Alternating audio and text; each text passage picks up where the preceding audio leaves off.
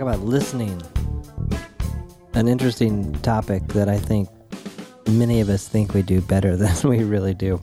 The jumping off point for this discussion is a book called Coactive Coaching, Changing Business, Transforming Lives, the book that helped define the field of professional coaching.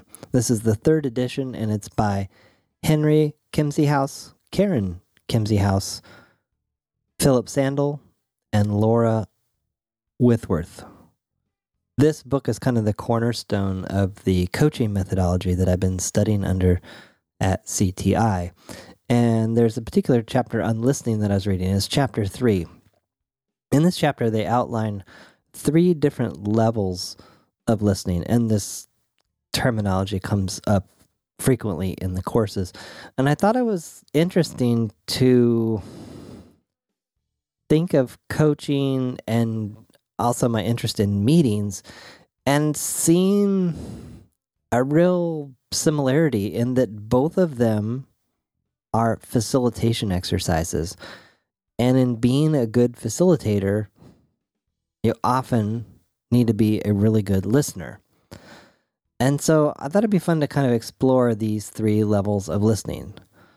So this chapter 3 in this book on page 31 kind of just sets the context for listening. And I thought this is very true. Quote, "To be listened to is a striking experience, partly because it is so rare. When another person is totally with you, leaning in, interested in every word, eager to empathize, you feel known and understood. People open up when they know they're really being listened to. They expand. They have more presence.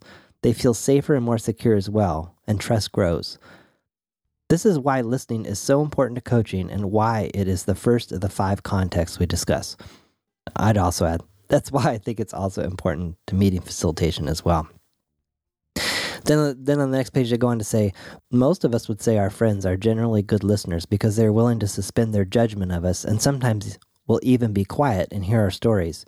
And yet, too often, when we really want just to be listened to, our families, friends, and coworkers, with the best of intentions in the world, want to solve the problem or take care of the feelings. Effective coaching, whether you are a trained coach or this employee's manager, requires effective listening, attuned and adept. The best listeners know how to examine the listening interaction. Interaction is the right word too, because listening is not simply passive hearing. This is action in listening. What's interesting about the discussion here too is there's this notion of active listening, and where active listening tends to be you're mirroring in real time as the person is sharing. You are mirroring what you're hearing to give the other person a sense that you're understanding or acknowledging what they're saying. I find active listening to be kind of painful. It's often not done very well, and sometimes you just feel like you're kind of talking to yourself, and it's not real authentic or genuine. In other words, it's easy as the other person to just kind of go through the motions so you can kind of get to what you want to say, which is that doesn't always happen, but it's a nice segue into the 3. So there's 3 different levels here, and it's a nice segue into level 1. Quote, "At level 1, our awareness is on ourselves. We listen to the words of the other person, but our attention is on what it means to us personally. At level 1, the spotlight is on me, my thoughts, my judgments, my feelings, my conclusions about myself and others. Whatever's happening with the other person is coming back to us through a diode, a one-way energy trap that lets information in but not out. We're absorbing information by listening, but holding it in a trap that recycles it. At level 1, there's only one question. What does this mean to me?" I think you also often see this in conversations where you can tell that someone is listening, but they're not truly listening. They're basically remaining quiet so that you can finish what you're saying, so that they can say what they really want to say, with often little overlap between what you said and what they want to say. So there's a time, and to be clear, there is a time and a place for level 1 listening. If you're about to get arrested or I don't know, you're in a dangerous situation, you very clearly need to be thinking about, how does this affect me and what do I need to do? Typically those interactions are one way, and that fits the context of those interactions. Why I picked getting arrested, I have no idea. I've never been arrested, but it just seemed to make sense. All right, level 2, focused listening. And again, I'm quoting from the book, page 35. At level 2, there's a sharp focus on the other person. Sometimes you can see it in each person's posture, both leaning forward, looking intently at each other. There's a great deal of attention on the other person and not much awareness of the outside world. And skipping ahead a little bit to the next page. Level 2 listening is the level of empathy, clarification, collaboration. It is as if there is a wired connection between the coach and client. At this level, coaches are unattached to self, their agenda, their thoughts, or their opinions. At level 2, coaches are so focused on the client that the mind chatter virtually disappears and coaching becomes almost spontaneous. As a coach, you are no longer trying to figure out the next move. In fact, if your attention is on trying to come up with what to say next, what brilliant question to pose to the client, that should be a clue that you are listening at level 1 inside your own experience. So in other words, if you find yourself plotting your next move or next comeback or, how can I really stick it to this person or get their attention, what they're saying here is that you're not in level 2, you're actually in level 1 because it's become all about you. I'll say this is something I absolutely love about coaching is when I'm working with someone and I'm in this kind of level 2 place, it's true. Like all the chatter, all the distractions, all the things that I'm worried about, they vanish because I'm focusing all of my energy on totally taking in what the other person is saying. And what's very fascinating about this is often when I'm doing that at my best, the next questions just naturally pop into, like they just happen. The conversation just flows. And often the insights just kind of tend to pop out of nowhere.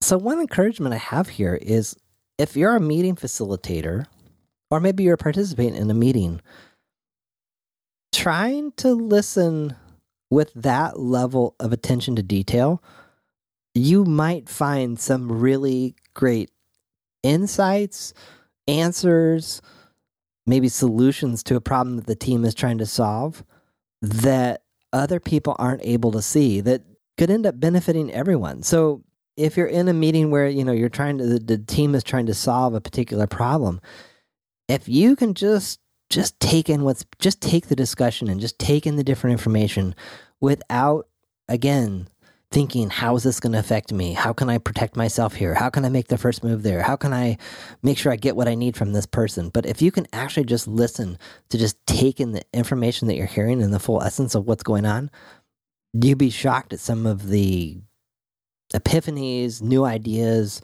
new directions the discussion might be able to go. And then there's the third level, which is level 3. This is called global listening. I'll confess, this is one I'm working on. This is kind of the more, mysterious to me. But there's definitely some amazing stuff that happens at this level as well. So quoting from page 37, when you listen at level 3, you listen as though you and the client were at the center of the universe, receiving information from everywhere at once. It is as though you are surrounded by a force field that contains you, the client, and an environment of information. Level 3 includes everything you can observe with your senses, what you hear, smell, and feel, the tactile as well as the emotional sensations. Level 3 includes the action, the inaction, and the interaction. If level 2 is hardwired, then level 3 is like a radio field. The radio waves are entirely invisible, yet we trust they exist because we hear music coming from the radio. In level 3 listening, we are hearing the radio waves. They cross our antenna and become information we can use. But it takes a special receiver to pick up on level 3, and most people need practice because they don't often make use of level 3 awareness the way a coach does. For many people, this is a new realm of listening. And then skipping down a little bit more to the bottom of the next page, to listen at level 3, you must be very open and softly focused, sensitive to subtle stimuli, ready to receive information from all senses, in your own sphere, in the world around you, and in the world around your client. The environment itself is giving you information you can use in your coaching, even when you can't instantly articulate what it is you are sensing. Sometimes this environment is shouting, sometimes it is whispering. In the context of a product meeting, this could be the energy that you're sensing from the people. So maybe there's a sense of agitation in 2 or 3 people, or maybe there's a lot of silence. Maybe a lot of people are kind of pondering. Maybe there's a lot of interrupting, like maybe energy is really high and people can't wait to get their thoughts in. This is, again, I admit, this is the most challenging of these different levels for me. It's something I'm continuing to work on. And one of the best ways to work on it is to take chances and just throw stuff out. If you're in a situation where you feel you're sensing that there's something else going on, then there often is, is to call it out. So to say, I'm really sensing that energy is kind of low, that we've kind of run out of ideas here, or that people are tired. Is that accurate? And you may find that you were spot on, and you may find that you were close, or you may find that you were just completely off base. But no matter what the response is, well, if you're not right on, you'll often find that even being slightly off base people will help you course correct to get to what's really going on. In fact, there was one coach that I talked to who was an assistant in several of the classes I took, and they were saying that they have a knack for always throwing out the wrong thing, but that wrong thing inevitably is the spark that gets to the right answer. So I think this takes practice, and hopefully over time your percentage of accuracy goes up. But there's very little harm in being wrong or throwing out a wrong impression of what you sense is going on at this in this kind of level 3 listening. Another article I came across, and I was doing just a little bit of research for this talk, was a Harvard Business Review article titled "What Great Listeners Actually Do," stated July 14th, 2016, and it's by Jack Zinger and Joseph Folkman. They kind of summarized some of their conclusions in what they had 4 main findings about good listening, and I thought I'd share those here as well. Good listening is, the first one is, good listening is much more than being silent while the other person talks. Good listening was consistently seen as a 2-way dialogue rather than a 1-way speaker versus hearer interaction. The best conversations were active. And that's often what happens in the coactive coaching model too. And good meetings too. There's kind of that back and forth give and take because each person is thoughtfully considering what the other person is saying and taking it in and not being so focused about how does this affect me? The second finding they listed was good listening included interactions that build a person's self-esteem. Quote, good listening was characterized by the creation of a safe environment in which issues and differences could be discussed openly. I think the key to that, again, is that level 2 listening where the listener is not attached to what is being shared and not focusing on how it affects them personally. They're just simply taking the information in. Their third finding was good listening was seen as a cooperative conversation. Quote, good listeners may challenge assumptions and disagree, but the person being listened to feels the listener is trying to help, not wanting to win an argument. That is so key, not wanting to win an argument. I don't think anything shuts people down faster than when they feel like, I take that back. Some people seem to love to argue. I have no...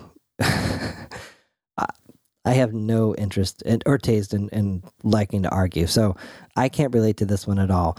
But I think most people would agree that when there's an argument going on, the listening level on both sides is usually not very high.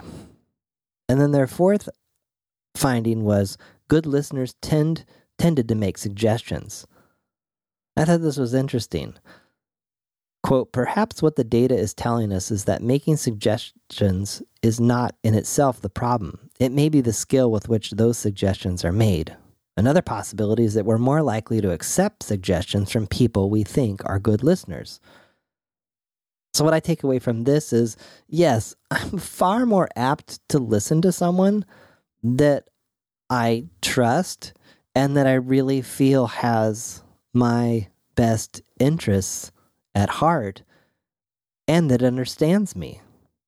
And that usually comes from someone that has thoughtfully listened to what I have to share, and in the way that they're listening, conveyed the sense that they're not judging what I'm saying, and it's not all about them and how it affects them. There's just, I wish I could describe exactly what it's like, but I think, I don't know, be curious for feedback on this. I feel like I kind of know it when I see it, but maybe there's a better way to describe it that someone out there can suggest. So I'll have links to this book that I read from called Coactive Coaching.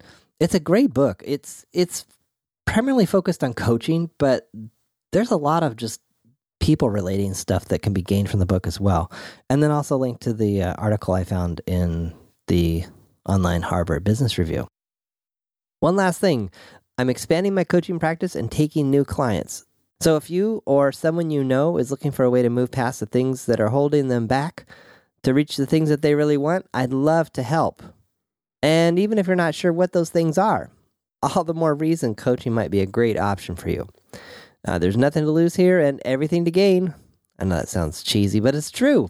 We'll get started with a free 30-minute strategy session. So if that's of interest, send an email to podcast@johnpoelstra.com and we'll take it from there. The strategy session is just a really nice way to get a sense for what it's like to work with me, what the coaching process is like, and to see if we are a fit for working together. I look forward to hearing from you.